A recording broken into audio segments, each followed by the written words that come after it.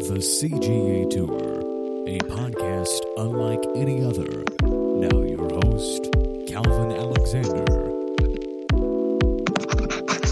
Welcome back to the latest episode of the CGA Tour podcast. I'm your host, Calvin Glenn Alexander, and on this episode of the podcast, we're talking about NBA basketball. So, of course, I'm joined again by Walter Agnich and Joel DeNicolo. Guys, how's it going?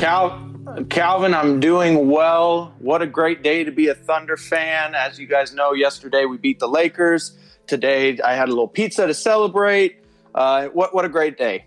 Calvin, you can. What are you on, man? We did not beat the Lakers. Hold up. I believe we did. I only counted the legal points scored, and as you know, LeBron's 20 points did not count for anything. So my book, Thunder, had a 105-87 victory last night. Very impressive.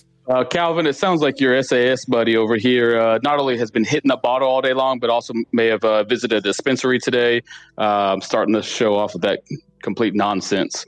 Complete beatdown. Lakers over OKC, 128-99. Thunder never even held a lead at any point in time. Couldn't even get the easy 2-0 lead that some teams will get to just say they had a lead. Didn't even get that. Complete blowout from start to finish. I loved it.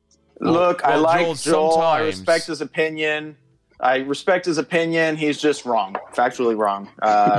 Thunder win. Looked good. Boy, Poku dunked on LeBron last night. That was vicious. Sent him swatting, too. Oh, my gosh. I didn't think he'd be, at this level where he's challenging LeBron. But, there he goes. I mean, listen, he's a good player. I mean, who knew? 7 feet tall. We're going to need Calvin to officially get this show started, in a proper fashion, because I do have some fun facts about your buddy Poku later in this show. Well, I'll say it this way. Walter, I would love the idea for us to say, hey, LeBron's 20 points didn't count. But even if they didn't count, the Lakers still would have won. The other thing I'll say, too, here is that the SAS Caruso's points didn't count either. Sucks at Sports was also the other acronym that we were called by at some points. So he's either School of Advanced Studies or Sucks at Sports. And Walter, I'm going to say you're going more of the not School of Advanced Studies side because the math is wrong. So we're going to have to go more Sucks at Sports. Yeah, Calvin, I don't remember the Sucks at Sports. School of Advanced Studies, that's where you and I went to. We obviously are smarter than everybody else. And that, that's the reason we were able to come to that conclusion versus understanding why normal people might think that the Lakers did in fact win. However, they did not. And in my book, the Thunder have beaten the Lakers. And in everyone's book. Well, Joel, how about that? I mean, we are bound and determined here to make sure that we do not talk about the Thunder the whole entire podcast, at least. So hit me with those Lakers facts, at least, as we start out. So actually, it was going to be more geared towards the Thunder in this episode, as I believe one of our segments tonight will be in regards to the worst 5 teams in the NBA. Again, I don't want to mix up the organization of the show, Calvin. So I will again save that until we are at the right spot in the show. But I got my guns in my holster ready to go. Sounds great. If anyone did miss it, yesterday, we're recording this on January 14th. Yesterday, NBA trade news broke that MVP and multiple All-Star James Harden has been traded to the Brooklyn Nets. So, Walter, I'll ask you first here. What's your initial reaction when you saw the trade go down and what all pieces moved around, all type of stuff, too? Yeah, not really surprised, Calvin. I thought it was going to be the Nets or Miami. Little surprised at what the Rockets got in return, swapping LeVert immediately for Victor Oladipo. Makes me think that they're not going to hold on to Oladipo, that they are going to probably flip him, maybe to even Miami, for another first-round pick. It seems like they're about to go into rebuilding mode. But it looks like they might just have a transition period with John Wall, much like the Thunder did last year with Chris Paul. Joel, what about you? Because that's not what I took away from this whole thing. Not at all. Interesting take on that, Walter. So you're under the impression that Victor is not even going to finish the season in a Rocket uniform? Did I hear you correctly? No. Expiring contract, disgruntled. He wants to go play for a contender. I don't think he's going to be on the Rockets. I think he's going to get traded. Probably was the trade deadline still right around All-Star weekend. I expect him to be shipped off again for some first-round picks. Very interesting take, Walter. So again, we're all very aware that James Harden was going to get traded at some point in time during the season. Actually, kind of surprised that it actually took this long. We got multiple teams involved, of course. The Oladipo, I actually kind of like that move going to Houston, just for the simple fact that Houston now has a lot of guys on that team that have a lot to prove. And the guys that are there, obviously they're pissed off, but they're pissed off for one reason. That was for James Harden's antics. And now he is gone. So the cancer and the problem is now removed off the Rockets. So, for guys like John Wall and DeMarcus Cousins and Victor Oladipo included, another guy that does have something to prove, from his injury that occurred in Indiana, just like John Wall, everybody's starting to count him out. This team's going to be pissed, and they're mad, and I think it's going to do nothing but spark them. I like the move for the Rockets. I love it.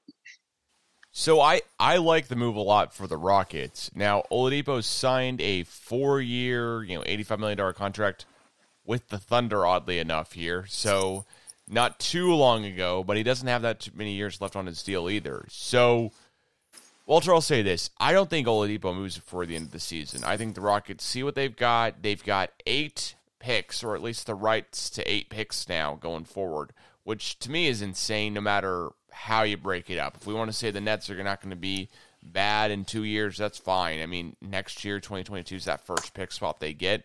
That's fine. By the end of all this, they have 4 first-round picks, and then they have 4 pick swaps, which is kind of the same deal that the Thunder have with the Clippers here coming up in a couple of years too. So, for me at least, I think the Rockets made out like bandits, but I think that the Nets did as well. The Nets knew they needed to do one more thing to try to beat the Lakers, and I don't know if this was the thing, but you've got to make those superstars happy. You've got to make Kevin Durant happy. And with Kyrie Irving nowhere near the team, let's go get James Harden, right? Yeah, no, extremely interesting now with Kyrie Irving is he going to play again for the rest of the season? Don't really know what's going on. It doesn't even seem that Steve Nash or Sean Marks really know what's going on. The thing that I'm not too worried about, though, with the Nets is just how well Kevin Durant made it work with the Warriors. I'm sure he's going to be able to make it work with James Harden. As long as James Harden can get into shape and Kyrie comes back, I mean, look out. I mean, this team should have no problem beating Giannis or Miami or the Celtics to get to the finals to face LeBron. And then just to clear it all up, Oladipo is signed through the end of the season. After the end of the season, the 2021-2022 season, he's an unrestricted free agent too. Just throwing that in there. Yeah, the whole Kyrie Irving, kind of shifting gears to the Brooklyn Nets side of the trade is very intriguing. I don't believe he's came out just yet publicly and said, what the hell's going on with him. I think there's been videos of him celebrating his sister's 30th birthday party. I'm not sure if it was at a club or an event center or what. And then there was also a Zoom call that he was a part of on the night of a game. I want to say it was 30 minutes before tip-off. And he was part of supporting a district attorney. I didn't understand what the exact Zoom call was, but he's kind of out doing his own thing, but not really telling people why and why he's not a part of the Brooklyn Nets at this moment in time. And then boom, we add another All-Star, an MVP to the mix. So it's going to be very intriguing to see if this pushes Kyrie further away or if this will rapidly bring him back. I'd imagine it'd be the latter. I can't imagine that Kyrie would want to pass up an opportunity to play with KD and James Harden because this season has nothing but high expectations going into it, and now it's just multiplied 10 times with adding James Harden to the roster. Look, here's the thing. I appreciate that Kyrie is hopping on Zoom calls for district people that are running for district attorney. Like, that's great, but you're Kyrie Irving. You should be able to play basketball and fight social injustice at the same time. And if you're not, you should at least be honest and upfront with your teammates that say, hey, that I don't want to play basketball. I want to focus on this. Like, I completely respect it. Respect his decision. And he seems like he's trying as hard as he can. But at the end of the day, he can still do both. I don't understand why he can't play basketball and fight social injustice at the same time. It baffles me. Well, the NBA has said, you know what, you've got to talk to the media, and Kyrie's abstained from talking to the media, and then the NBA's fined the Nets for that. So, in my opinion here, listen, like, personal reasons for whatever those are, I don't necessarily think it's any more going towards, like, hey, you want to take off around the week of his birthday. You know, I think now it's maybe a little bit more serious, a little more interesting to talk about. With all that being said, though, I think that this team, the Nets, as constructed right now, could be insanely good, but I'm really, really worried about how they will be defensively and getting any rebounds since they've, of course, traded Jared Allen in this whole deal, too.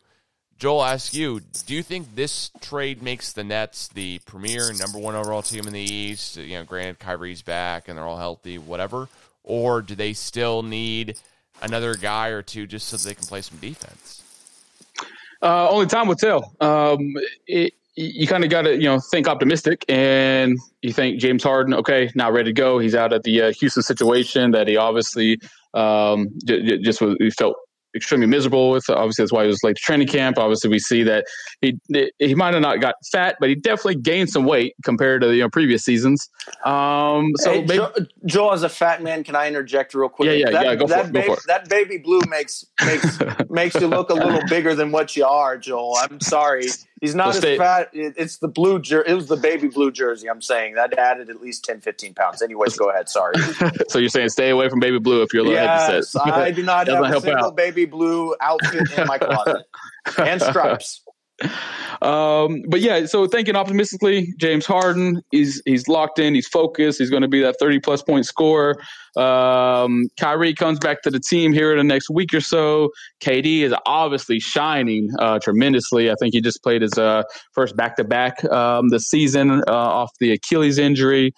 Joe Harris is obviously off to another great start shooting the ball. So you got a good pieces that can really, really make some noise. Still got DeAndre Jordan there, which I heard there's a little bit of beef between DeAndre and Jared Allen. So that kind of solved that issue as well. The bench isn't the greatest, but I know they have a couple of roster slots where they can add some guys, here to finish out that roster since they did lose a handful of pieces. Still got Jeff Green there.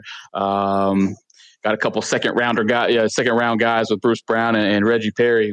So I think that the depth would be of concern, but again, they'll address that here very soon. So I'm going to think optimistically. I'm going to think that, that KD and maybe multiple Nets players have kind of already hoped and predicted that this was happening at some point in time and they got excited. They got James excited. It's just a matter of making the trade actually happen. So now it's done, and they can go hoop, man. They can go hoop now, and they got some hoopers out there. And they got a guy who can protect the rim, and they got a big time shooter out there to line up with next to Kyrie and James and Joe Harris. And then, they got another MVP out there. You got two MVPs and that darn starting lineup. So I think they can be very, very, very scary. But again, I think it all really hinges on not even so much James Harden. I think a lot of it relies on Kyrie. Where's his head at, and can he adjust his role to play with not just one superstar but two superstars now? This, to me, is an easy win for both teams in the trade, just because, okay, the Rockets get multiple first-round picks going on, plenty of years here in the future, and they can trade those. They don't necessarily have to go, you know what, we've got to see how these picks play out. We've got to see if the Nets end up being bad or if injuries happen, et cetera, whatever happens.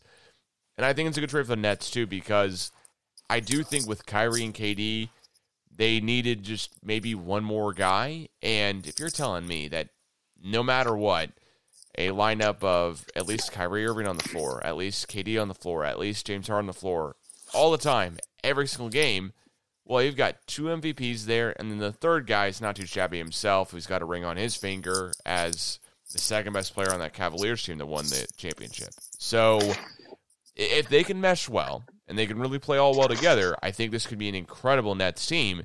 DeAndre Jordan's not doing it for me right now, I guess. So I'm curious to see if they are, doing a trade here in the future or whatever. I kind of thought there might be some, JaVale McGee goes from, I think he's at the Cavs right now, gets traded back to the Nets or whatever, just to give them that one more guy down low, because DeAndre Jordan's great. He's a great teammate. KD said he likes him a lot, all type of stuff, but Joel, as you said, time will tell. time will tell if we see this actually come to fruition and the Nets play extremely well. You guys have any other thoughts on this whole trade here? Anything else bizarre stick out to you? Calvin, I think what some people forget is when James Harden wants to, he can play some good defense. It's more about his endurance of being able to keep it up, because I know in those longer playoff runs, it seems like his legs give out a little bit and he starts shooting worse and worse. So I think if you can keep his endurance up, he's proven to be a great defender. Granted, they did trade away their two best defensive players in LeVert and Allen. But, I mean, this team is obviously going to be a team that people think are going to be in contention. So when it comes buyout time, I would not be surprised if a big man gets bought out and then signs with the Nets, and then maybe even a shooting guard or small forward gets bought out and joins them too. I wouldn't be surprised if they have two buyouts on their roster at the end of the year for a playoff run. Well, Joel, you're the Lakers fan here. Do you think this is a threat to the Lakers at all, now the Nets? Yeah, definitely. They have three superstars. They got three all-stars. They got MVPs over there. Again, of course, I'm going to put all my money, all my paychecks on the Lakers. Of course, I have that much faith in them, and still don't think that they're better. But your question was, can they compete? Obviously, in the championship level. Yeah, if they win the East, you better believe. Yeah, the Lakers are going to have to do their film studies and get ready to go and be ready to guard three tremendous ball handlers, three tremendous scorers. So again, I'm thinking optimistically for Brooklyn. We've seen some major flashes, obviously, when Kyrie was in the lineup. Again, I just can't. I keep falling back on that. Kyrie kind of holds the keys to what their overall destination is going to look like for this first year altogether. All right, man. Last question about this trade here, as we kind of round it out. I think we've each said who we think wins the trade, at least for this season. But for the next 5 seasons, right? Granted, all players are healthy. Harden's 31. He's not old by any means, but Kyrie and KD have had their injury shares, and we've seen all that happen too. So, Walter, I'll ask you first, and then Joel, go after him. Who do you think wins this trade for the next 5 seasons here? Yeah, I would define success as a championship, and I think that the Nets are going to win a championship with this roster. So I'm going to go with the Nets that are going to win it. Like I said, I don't think Oladipo is going to stay with the Rockets, and so the Rockets are going to have draft picks. Looking at what the Thunder did with Paul George, they got a star in SGA and draft picks. That's why I'd give the slight edge to the Nets, since I think they're going to win a championship. Man, a finals, LeBron versus Kevin Durant. I know we kind of had it with Miami versus Oklahoma City, and then we kind of had it with the Golden State Warriors, even though the Warriors were stacked.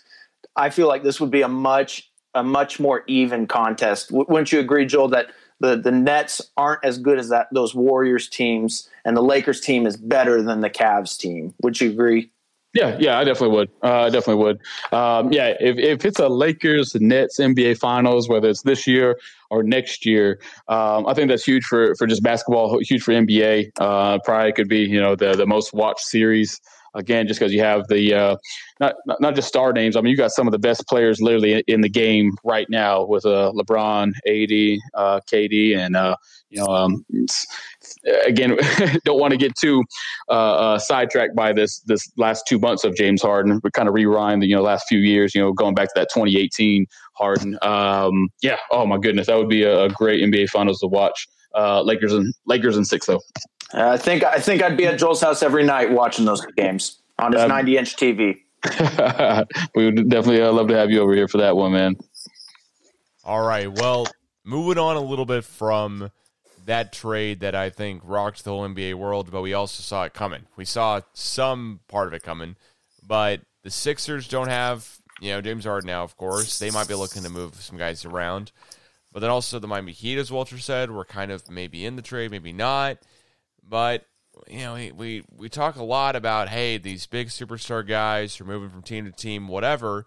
Whereas Walter and I know right now, at least for the Thunder, and seeing how Shea's doing, seeing how Pokusevski's doing, all that type of stuff, we want to see how the younger guys are doing too. So, Joel, I'll ask you here with kind of the rookie review segment that we bring onto the podcast, and we'll see if we can stick it around or not. Go ahead here. Talk about a couple of rookies that we've seen so far through the season, through the first 10-plus games. Oh, yeah. I love this segment. I'm so glad we introduced this one this week. So if we do rewind a couple segments, going back to the end of December, we all kind of did our preview of the conferences and awards. And if you do replay that tape, a certain person named Joel DeNicolo did peg Tyrese Halliburton as Rookie of the Year. Obviously, on the Western side, we did break it up by conference, but Tyrese was number one player on my list. And if you check stats and check out the Kings, you'll see that he's playing at a very high level right now. Again, we're talking about the number 12 pick, and still coming off the bench. Playing behind obviously De'Aaron Fox and Buddy Hield. But he leads all rookies in scoring right this second at 12 points per game, 3 rebounds a game, and 6 assists as well. But those numbers are decent for a rookie. I mean, they're obviously not outstanding on a superstar level by any means. However, what really stands out is his shooting ability, which was slightly questioned. Not so much his percentages, because his percentages at Iowa State were actually amazing. I want to say he shot over 50% in his seasons at Iowa State and over 40% from the three-point line. So those are solid percentages. But there's question marks about, obviously, his form. Screw all that. My guy Tyrese is shooting 54% from the three-point line. 54% from the field goal, 52% from the three-point line. Amazing percentages for a rookie that's coming off the bench and leading this class, this rookie 2020 rookie class. And I believe, Walter, was it you that had said Anthony Edwards was your go-to for the West as far as potential rookie of the year? Yeah, we're going to have to play the tape back. I think I mentioned Anthony Edwards or James Wiseman. Yeah, those two. Okay. I mean, super easy pick. You probably just looked up the NBA draft and said who was number 1 and number 2. Joel, no. That's not how that worked, but go ahead. Try to accuse me of that. Okay. But Anthony Edwards is starting to come into his own. And I think as the season progresses, obviously it looks like Minnesota's starting to go into a downward trend and definitely not going to be sniffing any playoffs. So I think that'll definitely boost Anthony Edwards' minutes. He's also averaging 12 points a game, 3 rebounds a game, 2 assists. Not shooting the ball very well just yet, but again, we're only a few, about 10, 11 games into the season at this point in time. And I would imagine he hasn't started the game yet, but I imagine he'll be in that starting lineup at some point in time before the end of the season, so we can really, really see what that number 1 pick can do. James Wiseman, one of only 4 rookies that has started every single game that he's played. Only one of 4. You guys know the other 3? I'm going to go Ball. Is Ball started? Oh, no sir. LaMelo hasn't started a game yet, buddy. Oh, dang. Where have I been? Yeah. 4 rookies that have started every single game they played in. James Wiseman is one of them. No stabs in the dark? No? I'm going to go Edwards. Has he started every game? No, Anthony hasn't started a single game. Wow. Okay. All right. Well, we know it's not Pokacheski. Well, Patrick Williams would be the other guy I'd kind of throw in here, but that's there you go. Other one I'd go with. Yep. So you got James Wiseman, Patrick Williams, Okoro in Cleveland, and then Walter's favorite shooter in DC. Denny. Did we ever figure out how to pronounce his last name? That's why I left it to you. You see how I just set that up?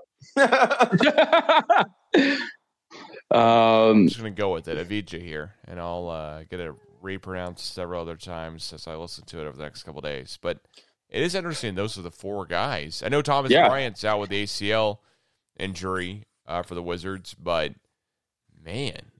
Yeah. So I think that's what's kind of unique when we're talking about obviously the rookies and who has a shot at Rookie of the Year. It's so unique because you have to have 2 things work out. Obviously, you have to have a very, very talented player, but you also have to have a role for that player that is obviously going to allow them to show off their talent. So I think that's kind of what this rookie class, outside of those 4 guys, obviously that role is ready to go for all those 4 guys. Desperate needs, for the Warriors, for the Bulls, Cavs, and Wizards, for those 4 guys. The other guys, arguably could be more talented, but are obviously on talented teams. So with Anthony Edwards, obviously we're talking about LaMelo Ball. You can even obviously throw Tyrese Maxey into the conversation. Those are guys that are coming off the bench and still putting up decent numbers. And again, we're only talking about, being 10 or so games into this year's season. But Tyrese, Anthony Edwards, LaMelo Ball, again, as expected, not shooting the ball very well. I think he's just right at 40%, 12 points a game. But his rebounding numbers, obviously, have probably been one of the most impressive attributes to his game so far. His rebounding, he's at 7 rebounds a game. And hasn't even started a game yet. So LaMelo, I again, kind of like Anthony, I could see them, towards the second half of the season, definitely up in his 25 minutes a game, maybe getting it over to the 30 minutes per game threshold. And then you'll really see LaMelo's numbers really increase. So at this moment in time, in Joel's opinion, I think it's a 3-headed race right now with Tyrese leading it and his to lose. I mean, GOAT, I know we're only 10 games in, but this rookie class, do you still think that there might be a superstar in this class? I'm starting to kind of have my doubts. I mean, it just seems, I don't know. It just doesn't, and I know it's only 10 games in and it's COVID season. I'm probably just jumping the gun, right? Well, it superstar, out the gate. No, you can't say any of these guys are superstars just yet. I mean, you don't have anybody like LeBron who, is obviously averaging over 20 points a game, Well, I mean, superstar potential. The 3 guys I just mentioned, I think those are.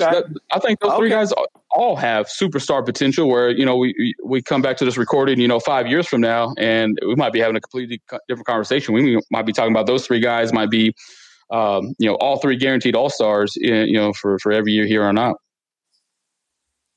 I don't necessarily see LaMelo or Halliburton having true superstar potential.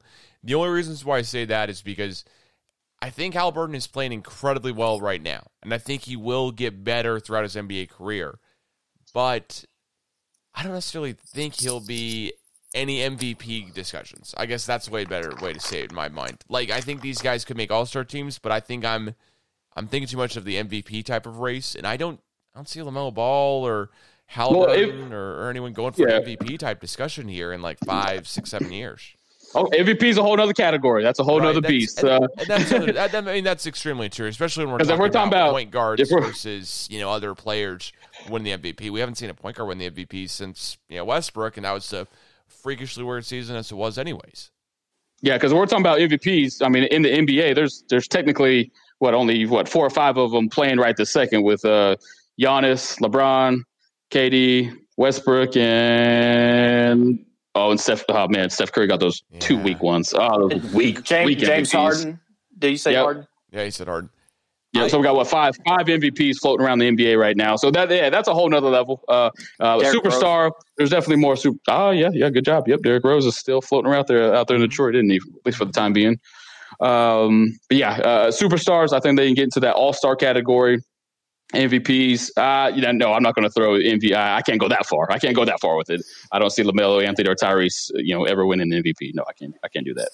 Yeah, well, as any frequent listener to the podcast knows, I'm always down and poke fun of myself here. And I will say my Western Conference prediction was Jalen Smith for Rookie of the Year, which is proven to be a very, very bad and horrible choice because the Suns have played 11 games. Jalen Smith has played in 2 of them, and he's sat out due to COVID protocols and stuff. So I don't know if he has COVID or if it's just contract tracing or whatever's going on with that. But all being said here, it's not like the Suns have necessarily missed a beat. They're still 7-4. Of course, losing weirdly to the Wizards the other night by 20 is just one of the weirdest things I've seen this season because the Wizards are 3-8. The other thing I'll add in is, man, the other guy here in the East, Cole Anthony, it doesn't look like I had that bad of a choice there with my Rookie of the Year vote for at least for the Eastern Conference. Yeah, that Markelle Fultz injury is definitely going to help your pick out for sure. Way to go, Calvin. Hoping for injuries so your pick is good.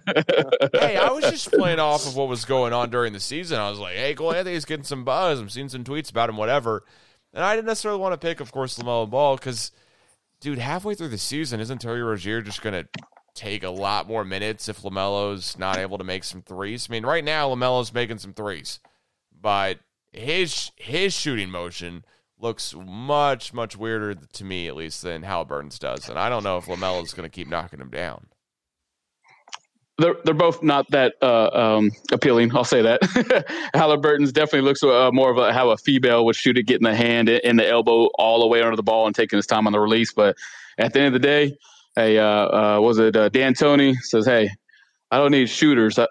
I need makers. Hey, if it goes in, it goes in. So, I mean, Walter knows that about our friend Scotty when we play basketball. If Scotty's making the shots, we don't correct the shooting for him. If he's not making the shots, then we start asking him some questions. So, with all that being said here, I do want to jump into the last lastly, like power ranking the worst 5 teams in the NBA. So, Walter, I'm going to leave it up to you here. And, okay, I'm excited. Let's go. Joel is super excited for this segment. Joel's super excited. I'm excited. I hear the I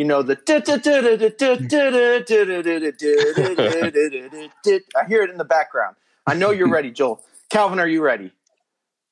Yes, sir. Let's go. Okay. The 5 worst teams in the NBA as of right now. I will go with the 5th worst. Starting off, not the exact worst. The 5th spot, I have the Toronto Raptors. And Joel, do you know why I have the Raptors in this spot? Tell me why, Walter. Is it the record, obviously, of only winning 2 games? No, it is because they lead the NBA in the statistic of LTTK. They lost to the New York Knicks. Oh, my God. And you know what else they lack in and they're not ranking high in? Tell me. The NFS, no fashion swag. I saw Kyle Lowry walking into the game with just a regular T-shirt on. Someone really needs to get him into the fashion game to help the team out. All right, Walter. Well, what other NBA-related and basketball on-the-court stats do you have here for why you're not a huge fan of the Raptors? Well, mainly the fashion swag is what led to the decision. But as Joel stated, they only have 2 wins, and it seems like Lowry might be out the door. Lowry's quite the turn. They might, say, hey, Pascal's young. We can still rebuild around him. We need to get some draft picks. Maybe try to hit on another Siakam-type player to rebuild the team. So with your Toronto Raptors pick at your 5th worst team in the NBA, they made my honorable mention. So just a hair out the 5. I had them at the 6th worst team in the NBA. I think something we got to keep in mind, though, they are the only team in the NBA that is not playing in their home city. They are technically playing 72 road games this season. I think that definitely has to count as a possible unfair advantage compared to the rest of the 29 teams in NBA. Well, Joel, I don't know. I think there's a lot of Raptor fans in Tampa Bay. I'm just going to throw that out there. I heard when Canadians go down south for the winter, they go to Tampa Bay. All righty. Well, you threw out a little swag or disappointment in their swag. I didn't realize that was something we're going to judge these NBA teams by. But very important statistic, Joel. I can't disagree with you too much, though. Again, you have them at 5th worst team. I have them at 6th worst team as my honorable mention. Not impressed by this roster. If you go back again on our predictions, I did have them in the playoffs, but towards the bottom in the play-in. I don't like how – I'm not a fan of Siakam's game. I don't see him being a leader of this team. Kyle's time may have ran its course as well. I think they overpaid for Van Fleet, and in my opinion, they have one of the weakest benches in the NBA. So I am not a fan of them, and expectations were lowered for them going into the season, and they are even below expectations. I will add in here with at least the Raptors and show them at least a little bit of love. They have only they've only beaten 2 teams, of course, this season. They've beaten the Hornets and the Kings, oddly enough, but they really haven't played teams that are under 500. Like every team they played, the Kings are 5-7, the Pelicans are 4-6, but I mean they're not necessarily playing a ton of just terrible teams like the Wizards or the Bulls. So I'll give them a little bit of love on that one, I guess. Are we ready to move on to number 4 now? Yes, please. Okay, coming in at number 4, we have the Houston Rockets. Wow. Calvin, do you know why I have them at my number 4 spot? Because James Harden doesn't look good in baby blue. No, that would have been it. No, they lead the league in TDP. Oh, trading a disgruntled player for another disgruntled player in Victor Oladipo. We all know Oladipo is disgruntled in Indiana, and God knows he'll probably be disgruntled in Houston. Like I said earlier, I do not think he's going to be on the team, which is good for the Thunder. The Thunder, we don't want them to be horrible because the pick swap is top 4 protected. We want them right in the 5 to 6 range. This is shaping up perfect for Sam Presti and the Oklahoma City Thunder. Oh, my goodness. I'm not sure if it does, just if they are able to re-sign him, but I like the idea of Oladipo moving on here. So, I don't know. I mean, the Rockets right now are 4-6. I mean, I hear you. You know what I mean? I'm not too down on him, but I'm not too high on him either. Christian Woods looked really, really good, though. I'll give him that. I mean, I think he scored 25-plus points tonight and had 15-plus rebounds. That was a really, really good sign of his offseason. And John Wall's got something to prove, too. Like Joel said, there are a lot of guys on that roster right now who have got something to prove. So that's why I like the Rockets a little bit. But, Walter, I'm fair enough to say maybe they are the 4th worst team in the NBA. And to remember, they had a game against the Thunder, first game of the season, that was canceled. If they would have played that, they would have probably lost. So can we go ahead and mark them at 4-7 instead of 4-6? Can I get an amen? Not at all. So Houston obviously played extremely well. Going to San Antonio tonight. Again, this recording is, after the first set of games have already completed, and the Rockets, not only without James Harden, but without John Wall and the Oladipo piece, all not playing tonight, and they were able to pull out a big-time road victory against a team that is now 500. Obviously, they had a winning record before the game started. So I am so stoked about watching this Rockets team. I think they just have a roster of guys ready to prove the world wrong. And I think that is going to be motivating enough to not make any noise in the playoffs. Don't twist my words, but not to be the 4th worst team, as Walter stated. I said 4th right now. They could improve. That's terrible. You also have to remember they have the worst owner in the NBA. Well, probably second behind Daniel Gilbert. Got to remember that. Bad owners, they never have good teams.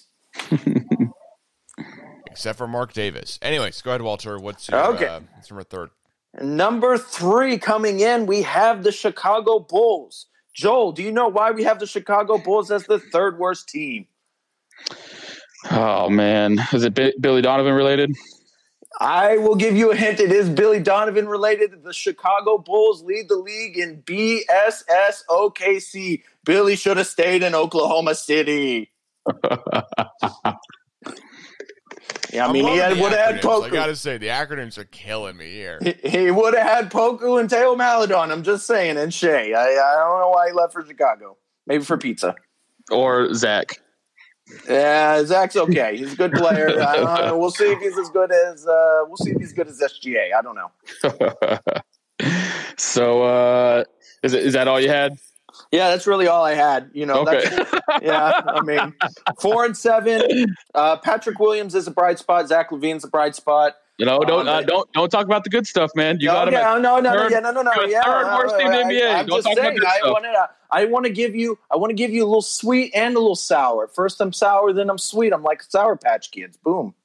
There's nothing going on. We are not sponsored by Sour Patch Kids or Sweet and Sour Chicken. Walter, I got to say, the Bulls, you should have just started off. They've lost 3 in a row. I mean, great. Yeah, I know. They've lost to the Lakers. They lost to the Lakers, who the Thunder beat. I mean, how about that? Oh my gosh, you got a little off the rails here, and that's insane. Calvin, I told you, I know Walter. I've known him for multiple years now. He likes to hit the bottle early, and apparently in 2021, he's also hitting the dispensaries as well on his way home. So it's on full blown evidence right now on this podcast. I don't disagree that the Bulls are one of the worst teams in the NBA. It's just the reasoning is an acronym that is just outlandish but awesome at the same point. I don't know whether to be stunned or excited for who could be the next two here that we read off, just because I want to hear all the acronym usage. So, I mean, oh, don't worry. There's plenty of statistics to back up all of my selections. I mean, the Bulls beat the Mavericks earlier on this season. I don't know if they're that bad, but I'm excited to hear what we've got for 2-1 here for the worst, two teams in the NBA. Well, I will say before we jump back on that, Walter, I do agree with you. I ironically have Chicago Bulls as the third worst team in the NBA. Obviously, not just because of the record, but they also love to turn the ball over. They do lead the NBA in turnovers, and as we all know, being around basketball, when you give the ball up, that means you're giving extra possessions to the other team, which makes it tough to win games. And when you are averaging 17 turnovers a game, you're giving your opponent 17 more possessions to score. You do the math, that's obviously opportunities to score nearly 20 more points just for free. And Chicago loves to do that. Headline, obviously, with Zach and Kobe, Kobe White. Make sure I'm clear on that. When Kobe rattles off, obviously, we all know where our minds go. Kobe White and Zach LaVine combined for over 7 turnovers a game. And those are your 2 starting guards for Chicago. Can't lead the team. Can't lead the NBA in turnovers. Yeah, maybe Billy can call his buddy Westbrook up and get some tips on how not to turn the ball over. But I'm not sure that's who he called, just to be clear. Worst person to call right there. No, not the worst person to call. Also, I forgot to mention Eric Maynor or Derek Fisher or, I don't know, plenty of other guys in the league. But Walter, who's your number 2? Who's the second worst team? Okay, coming in at number 2, we have the Detroit Pistons. Joel, do you know why we have the Pistons at number 2? Because they still have.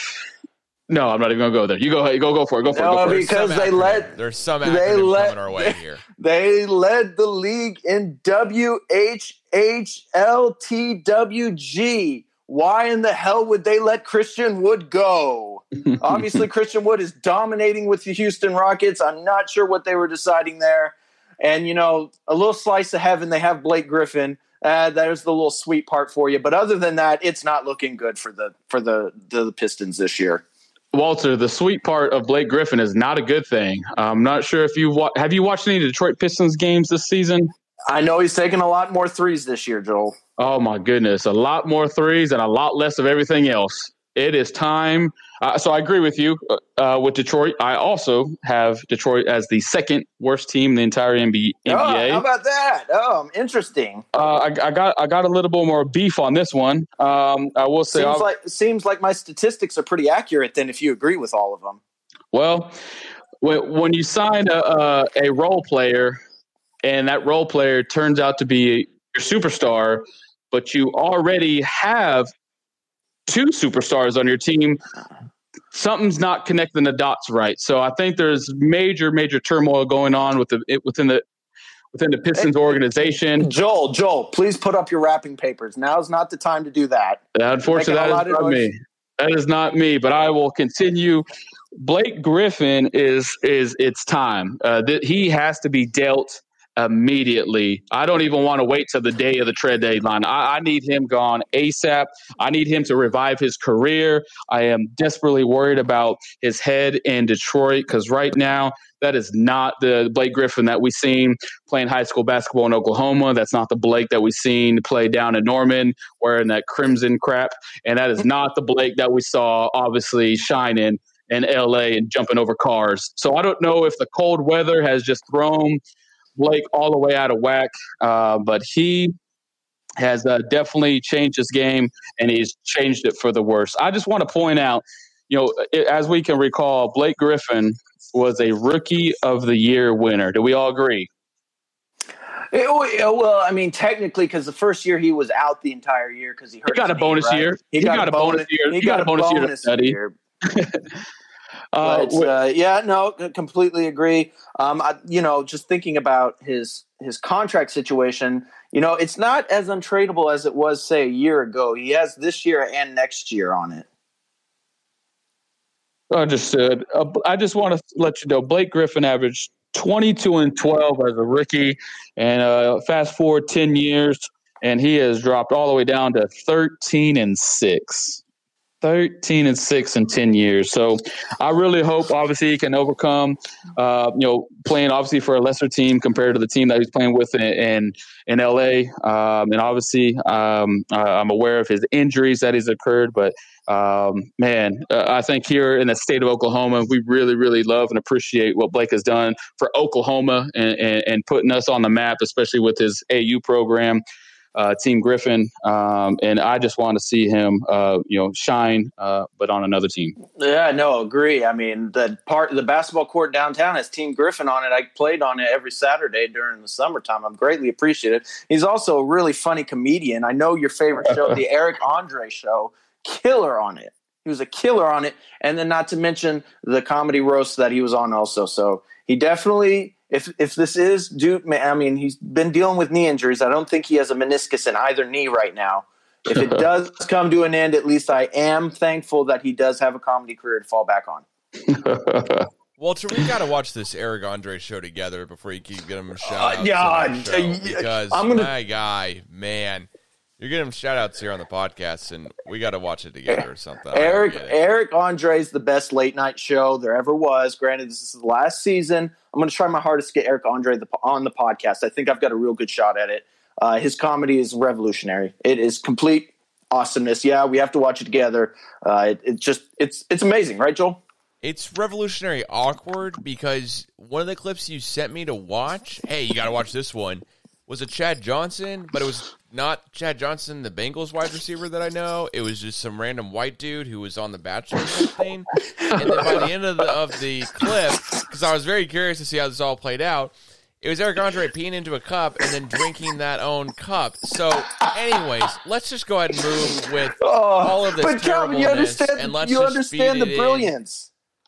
If that's what you're into, man, we got to have a separate conversation off the podcast. But with all of this terribleness here, talking about the Eric Andre show, and at least that clip, I'm willing to see more of the show with you, but it's got to be something we all watch together. I will not be. I definitely will not be watching that crap. I mean, Joel, he gets celebrities who don't know the show. He sends their PA people. He sends them the clips of him actually interviewing like it's a normal Tonight Show, so they fool the publicist into thinking, oh, this is a normal night show. And then they get these celebrities on, and he absolutely tortures them. I mean, it's amazing. There's no other words to describe it. Best show. All right, and the worst team in the NBA. Keep going. Okay, now this team, I gotta reel you back in sometimes. Yeah, okay, yeah, I know, I understand, I appreciate that. Now, this number one team has really miffed me off. I hope, and I'm really mad. I hope they turn it around. But right now, they're my number one spot. The worst team in the NBA. I have Oklahoma City Thunder. No, not even close. What are you talking about? The Thunder in the playoffs right now. Oh wow. The Minnesota Timberwolves are my worst team in the NBA. Joel, do you want to know why they are my worst team in the NBA?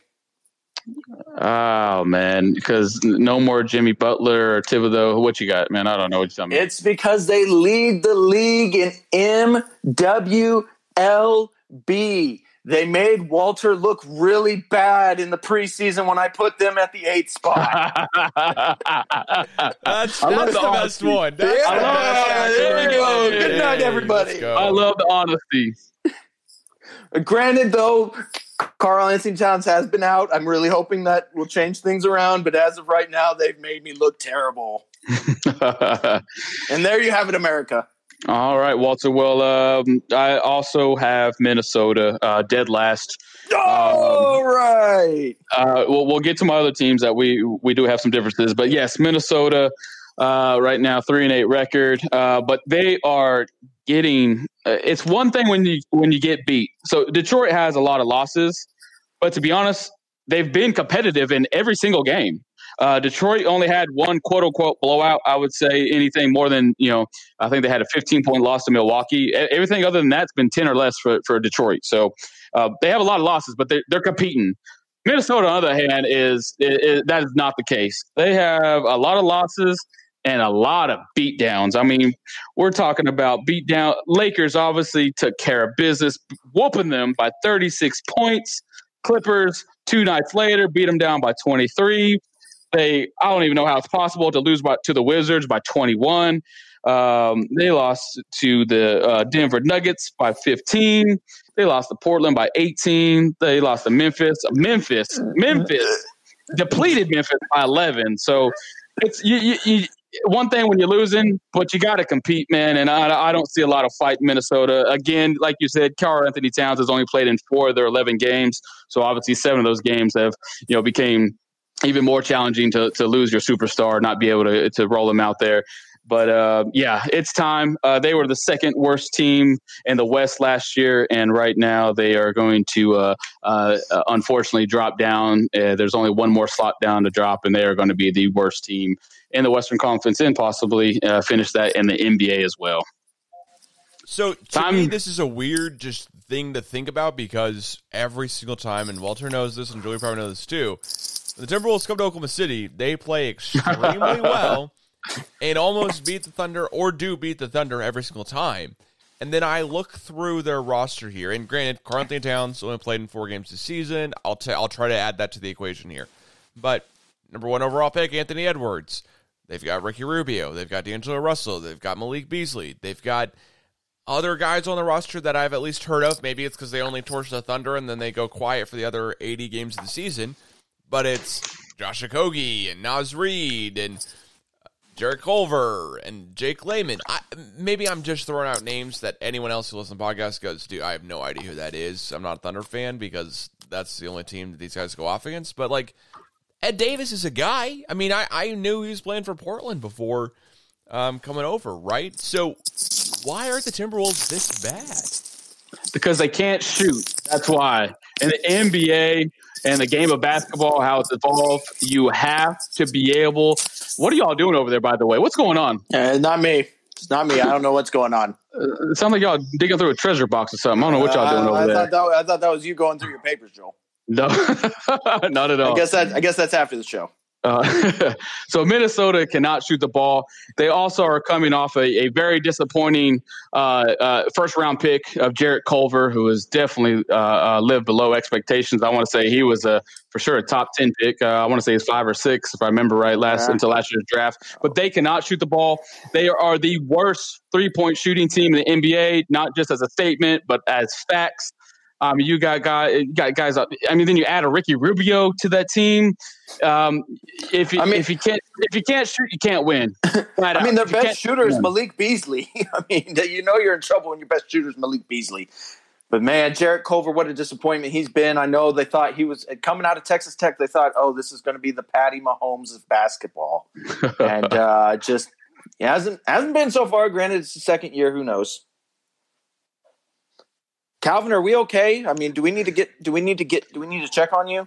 Calvin is definitely he's good. Definitely multitasking right now. Definitely a lot of multitasking going on over there. I don't know what's going on. Are you about to woj us with something? Is that what's going on? I wish I had something to throw with you guys to add in here. No, I've been just trying to make sure we're all sounding beautifully as normal. But I got to say, it's weird to me that the Timberwolves are bad. Just because I go, you know what? I've seen Karl-Anthony Towns play, and it looks like he is the ESPN dude. And what I mean when I say that is that Karl-Anthony Towns is just out here for the highlight reels. And that's it.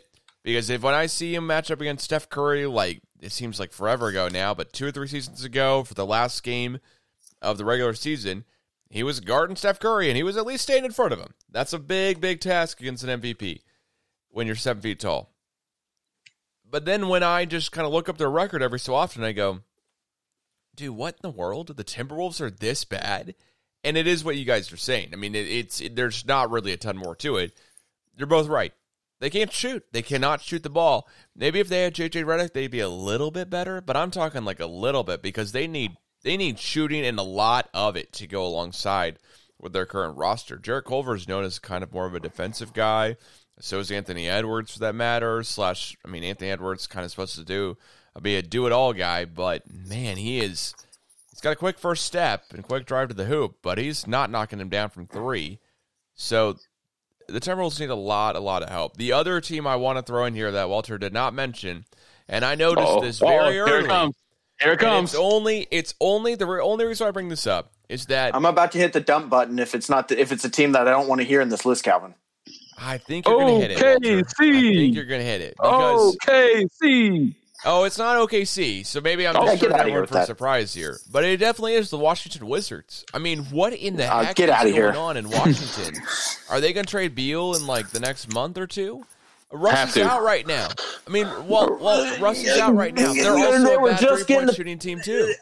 They were just getting the Pistons going, and then Russ hurt the quadricep, out 2 to 3 weeks. Don't worry, Calvin. When they come back, they'll be good to go. They were just working out a few kinks. You know, Scotty B, he's got to get some things going. He was getting it going, and then Russell got hurt. I mean, don't worry about the Wizards. They'll be fine when Russ comes back.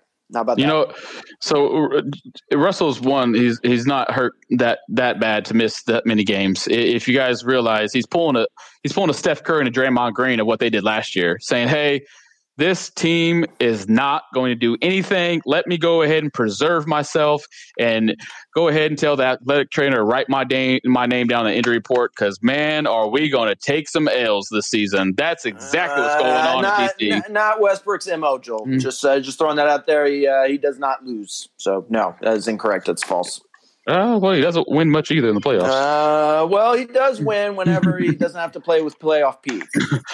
So, Calvin, I also agree with you. So, with the Wizards being in there in the bottom five. So, ironically, my list matched up with Walter's as far as the bottom three, 28, 29, and 30 were actually spot on. He had the Rockets and Raptors at the 4 and 5. I have, just like you said, Calvin, the Wizards as well. This is going to be a train wreck. I imagine Brooks will now probably get fired before the end of the year, or if not, like you said, Beal will definitely be moved. You got Westbrook out. You got Thomas Bryant out. Man, they give up a ton of points. They are the worst scoring defense team in the NBA. It's something that also stood out to me. When you give up a lot of points, sometimes it's also attributed to you can't guard and stay in front of your man because they also lead the NBA in personal fouls as well, sending their opponents to the free throw line more than any other team. So, you got pieces out in your starting lineup, and man, it's just going to get worse and worse as this season continues for the Wizards. So I'm looking through everything here, and I do respect, hey, having bad shooting percentages means you're not a great team. But there is one team we have not talked about at all. Didn't even mention their names here, except for the fact that I definitely want to throw them in. And they have the worst, just 2020, they had the second worst shooting percentages in the NBA. And as far as three-point percentages goes, they also are the second worst in the NBA. Do you guys have any guess which team I'm talking about? The Pelicans. Lakers. So Pelicans would be very, very close. Pelicans are, I believe, right there in the mix or so.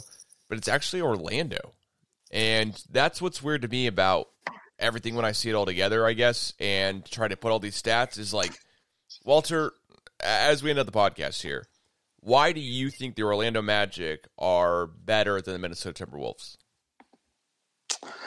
Well, I feel like on paper they shouldn't be, right?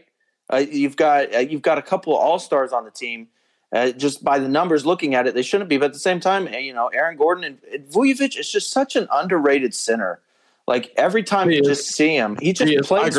Vujovic and Fournier, they're just good players. They're going to find a way to win. And they still have Terrence Ross and Aaron Gordon. Looking at it, it's upsetting that they lost Fultz for the year. But, they just got a lot of good players that I think play hard and work better together than the Timberwolves work better together. Their core has been together for a few years now, too. The guys that you mentioned with Vucevic and Fournier and Aaron Gordon and even Terrence Ross, that core, they're just kind of stuck, to be honest. That's my opinion of Orlando. They're stuck. They're not great, but they're not the worst. They're just always, for this roster, it's just going to be stuck in that, 10 to 12 seed range until they make major moves. That's kind of always been my feeling about Orlando Magic with not really mixing it up. But it was nice to see Markelle Fultz kind of revive his career. Obviously, we already know how that went, getting drafted out of Washington early on in his career and kind of, saving his game. working on his shot. So it was really exciting and very disappointed to see him, go down the way he did in a non-contact injury. I hate to see those, any injury, but just the way, man, I mean, that's a guy that just, when you have all the chips stacked against you, everybody's talking about you, writing you off, and kind of like we're talking about a Rockets guy. I see a lot of Rockets players that kind of fit this mold, just writing them off. They're trash. They're done. Don't worry about them. Markelle was really shining, man. So I hate to see that he won't be able to finish the season. But hey, like we said earlier, maybe that will open up the door for Calvin's Rookie of the Year pick, Cole Anthony, to really step up and shine. He has obviously son of an NBA player with Greg Anthony. Yeah, that's not what Greg Anthony's famous for. Am I right? How about that? He likes trying to hire police people. Yeah, interesting. That's a different podcast, man. But that's a different podcast for sure. I would love for one of our 6 total picks to actually be Rookie of the Year. That would make me very happy. I think you should send Markelle Fultz some flowers, Calvin. I really do, because I think this injury is pretty much your fault. Well, Calvin, if you don't mind, I did have one team that I haven't really gotten to talk too much about to close out, the 5th worst team in the NBA. Might ruffle some feathers, not only with amongst our group here on the podcast, the 3 in OKC, but also any Oklahoma listeners. Do you mind if I just have just a couple minutes? Is that okay? No, go for it. Go for it. Yeah, okay. No, you can't have it. I don't want to hear it. That's why I asked Calvin. Okay, so the 5th worst team in the NBA is the Oklahoma City Thunder. The reason being is, one, they can't score the ball. They have, in my opinion, one of the worst group of perimeter players out there. Obviously, we're coming fresh off, and me and Walter were texting back and forth quite a bit last night, and then Walter just quit. I guess the score just got too out of hand for Walter to continue conversating with me with the 99-128 blowout with the Lakers coming to Chesapeake. But watching them, that was actually my first time watching the Thunder. Obviously, they were, I guess, slightly going above expectations, kind of going 500 into that game. And I was like, okay, thought they would, to be honest, not win 5 out of the first 10 games. Really was imagined probably to be closer to the 2 categories. So I was like, okay, this actually might be somewhat of a good game. We got LeBron and AD coming to Chesapeake and going against this team. And man, was I disappointed walking away from that game. Again, you're talking about a team that never even held a 1-0 lead in the game. And I know Al Horford didn't play, and that they wouldn't have won. They probably wouldn't have lost by 30. They maybe lost by 21.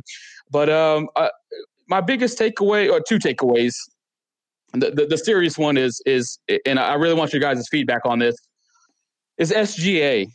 We're talking about a 3rd-year player. Obviously, spent his rookie year in LA.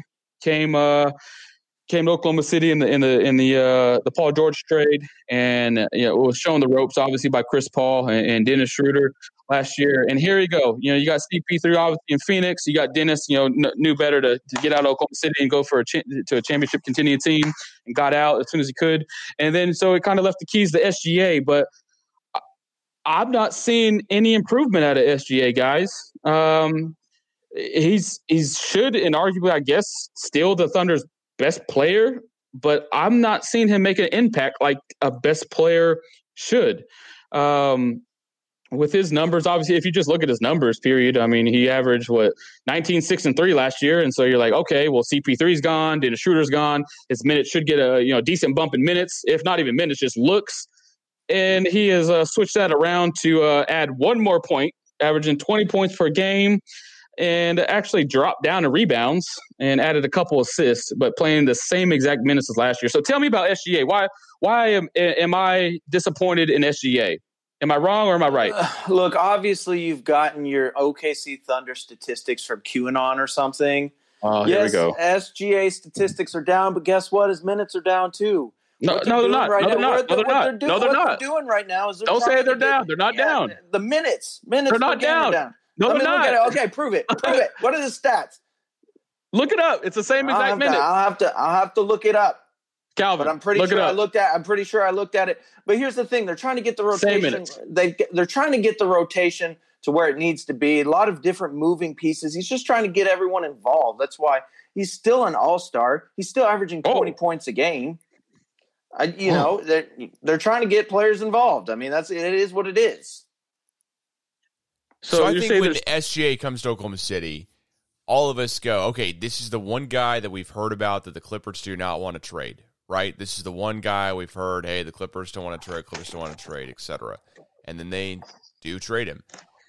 And I think there are very lofty expectations that either need to be reeled in, readjusted, or improved upon as we go forward. And the reason why I say it all like that is because SGA's per-game statistics, you're technically, I'm going to say, both right. I think Walter's just being a little bit more anal about this and going, he's averaging 1.7 per minutes per game less than he did last year. Thank you. But at the same point, that's it's over 11 games, and that small discrepancy is not worth mentioning, Walt. I got to say that too. So look, you're both right. The other thing I want to say here is with SGA is that who has had a higher roster turnover as a point guard to adjust to this season? I mean, LaMelo Ball comes into a brand new team. We see plenty of other point guards. I mean, we've said Cole Anthony's name a couple of times, Tyrese Halliburton, all type of stuff. Brand new point guards to their team. But, guys, who is Shea passing the ball to? I mean, we've got several rookies on the roster, several brand new guys who are just new to the team, guys who are injured now right now, but also, you just have other guys who are having to step up and play a lot more minutes and adjust to their own rotation. I mean, this NBA roster is the biggest different roster from last season to this season of the whole NBA by far. Oh, well, his assists actually went up. I'm not worried about him passing the ball. I want to see him average 20 shots a game. If you're all talking about this roster turnover, obviously it's definitely not even in comparison to last year's Oklahoma City roster, and probably is the worst. It is the worst Oklahoma City roster in our franchise history. But he, as Walter said, he's expecting him to be an all-star. Well, show me. I want you to go. Screw the four. He shot 14 times last year with Chris Paul and Dennis in the lineup. Okay? You're saying 20. You're saying 25 and 5 is not all-star level. I mean, come on. No, I want him to dominate. That's what I want. I want him to shoot the ball minimum 20 times a game. I need to shoot the ball 20 times a game. Don't worry about it. Look at the Thunder right now. If you include Justin Jackson, they have a 12-man rotation right now. If you throw him out, they have an 11-man rotation. 6 or 7 of them he hasn't even played with for the year. So give him a break. I mean, he's going to get it figured out. He's going to be fine. And going forward, I've seen enough from him that he deserves a max contract from the Thunder. Here's and we can move on from this HGA conference. I am very passionate about this. Again, I think because I am led on by Chris Paul and Dennis. If you recall, SGA had a pretty solid game early in the season. Trying to think off the top of my head which one it was. Maybe it was that game winner. It's probably that game winner, the first game of the year at Charlotte, if I remember right. And both Chris Paul and Dennis Schroeder, went to Instagram on that night, and they tagged each other, and they were almost sounding like uncles talking about their nephew, like, "Oh, look at our boy, man, he's out there killing." They both tagged him out there, and I was like, okay, getting the expectations high, and because they are expecting, like I said, as an uncle would a nephew, to use that that mentoring that they gave to him all last year with 2 solid point guards, obviously a Hall of Famer being one of them. And to breed him into this moment. They all knew. They all knew this team was going to break up. And more than likely, SGA would be the remaining piece. They knew that. I mean, Joel, you know what he did against the Nets when they had Kevin Durant the other night? He had 31 points, 6 rebounds, and 7 assists. He's capable of doing it. Again, no, that's great. And that's what I want to see more consistently. So that's why I'm very passionate about that. You will get it more consistently. Listen, and you also got a game where he had 8 points and made 3 shots. What was the 8-point game? New Orleans and Chesapeake. Well, it was emotional, Joel. Steven Adams returning. There was no fans to greet him. That's understandable. Well, that's your best player, Walter. And you're worried he's getting emotional or making 3 shots a game. Come on, man. I'm expecting more from SGA. They turned around and beat the Pelicans in New Orleans. Highly disappointed in what game I just watched last night. That was just a complete blowout. But, hey, let's move on to Walter's favorite Thunder player, Poku. He did score a couple buckets last. Had a little fast break dunk, hit a couple threes, big whoop-de-doo. It sounds like Stephen A. Smith right now. Yeah, Poku, because he was going against third-string guys, man. We had McKinney out there, man. Get out of here. Starting LeBron. He dunked on LeBron. What are you talking about? Quinn Cook out there, man. Get out of here, man. You're lucky. You're lucky we're doing this through Zoom or Skype or whatever we're doing this through. Because right now I would be on top of you like Spider Monkey. Poku's first 5 games of his NBA career, he was 2 for 21, Walter. That's a first-round pick. That's going 2 for 21 in his first 5 games in the NBA, man. That's not going to cut it. You're talking about high roster turnover. Well, the Thunder has to do better with their first-round draft picks. Hey, they hit with Teo Maledon. Teo Maledon is averaging 20 minutes a game, 8 points a game, 5 assists, looking really promising. And you know what? Poku, we all knew he was developmental. Giannis didn't look good in his first year, and that's what he's going to have to put on muscle. He's going to get better. I mean, it is what it is. That's why they're giving him so many minutes right now. They're giving him so many minutes, man, because there's nobody else to play. Well, no, they got Justin Jackson they can play. If they could ever get Trevor Ariza back from court, they could play him. Trevor Ariza doesn't want to play for the Thunder. Miller. Trevor Ariza does not want to put on a Thunder uniform. You know that. Oh, you know what? If he did, they'd be. You know what? If he did, they just beat the Lakers. They beat the Nets. Maybe he should want to play for the Thunder. He's pulling a Kelly Oubre. He said, "Get me out of here, man. I've been on the team too long. I'm tired of seeing my name associated with the team." Well, I'm just glad Kelly Oubre finally hit a 3. How about that? That's true. He did. That is nice for Oubre. And I'll say something real quick here about going back to Shea a little bit.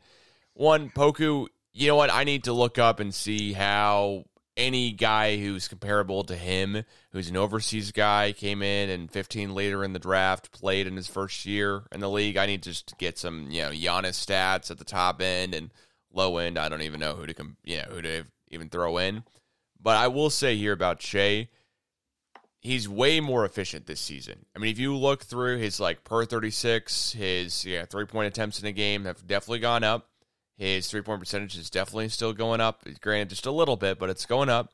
And his per 36 minutes stat, at least, those are going up. So, granted, for all it's worth, I think Shea is definitely adjusting. He's also, granted, a third-year player in the NBA, but, man, every year he's played so far, he's had a big, big upswing after the All-Star break. He gets a lot better for whatever reason. So I don't know if that's just more rhythm playing with teammates or whatever it is. And I'm saying a lot better, like he averages more points, he plays about the same amount of minutes, but he has a little bit more assists, a little bit more rebounds.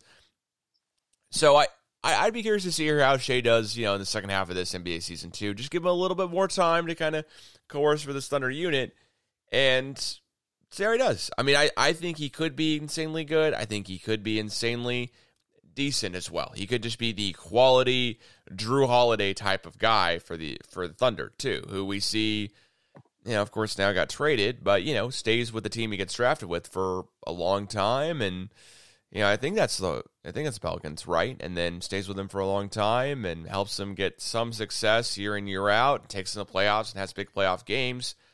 But granted, isn't the best player on his team. I don't see Shea being the best player on his team in 5 years. I see him being the second best player maybe on his team in 5 years. But there's got to be that one more guy who blossoms alongside him, right? Well, yeah, you're talking about in 5 years. If you don't think he's going to be the best player on the team, I mean, this year is going to send us in that direction. And I think I am expecting him. I guess my expectations are really, really high for this kid, albeit it's his third year. Okay, I'm really just taking into consideration of what he went through last year on being on a playoff team with a Hall of Fame mentor. That does huge dividends for a young player like that to really, really take his game to the next level. And so that's like Walter pointed out, that Brooklyn game. Yes, big time road win. SGA was the leading scorer, couldn't miss anything. And I that's probably why I am so the expectations are so high, like I said, because I think he can. So it's more, obviously I'll knock on the Thunder and some of their players, more just to ruffle Walter's feathers as it looks like I was successful tonight.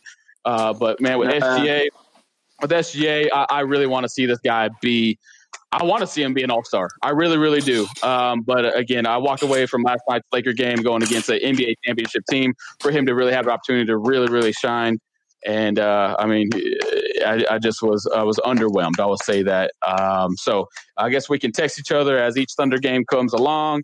And when SGA is not the leading scorer on the team or not showing that he's the best player on the team, I get to have the last laugh. And then in those moments where he hopefully can score 31 more points in other games, then you guys get to gash me. You know what? I will, Joel. And you know what? You've made my cat very upset. Your yelling has woken him up. So I hope you're happy now. I'm sorry, man. The passion came out, though. Yeah, I know. Well, you love Holstein. Holstein loves you. You're definitely going to have to apologize next time you see him. I'm just glad that cat can actually wake up, man. I thought he died a long time ago. Yeah, nope. Completely healthy and good shape. Well, no with all of that being said, I think the Walter's cat update maybe does need to end out the podcast. I'll say it that way. So thank you for everyone for listening to the latest episode of the CGA Tour podcast. Please follow at the CGA Tour on Twitter and Instagram for more. If you didn't do it in 2020, definitely do it in 2021. We'll catch you guys again soon. And thank you so much for listening. Peace. Oh, shit. Nurkic just broke his wrist.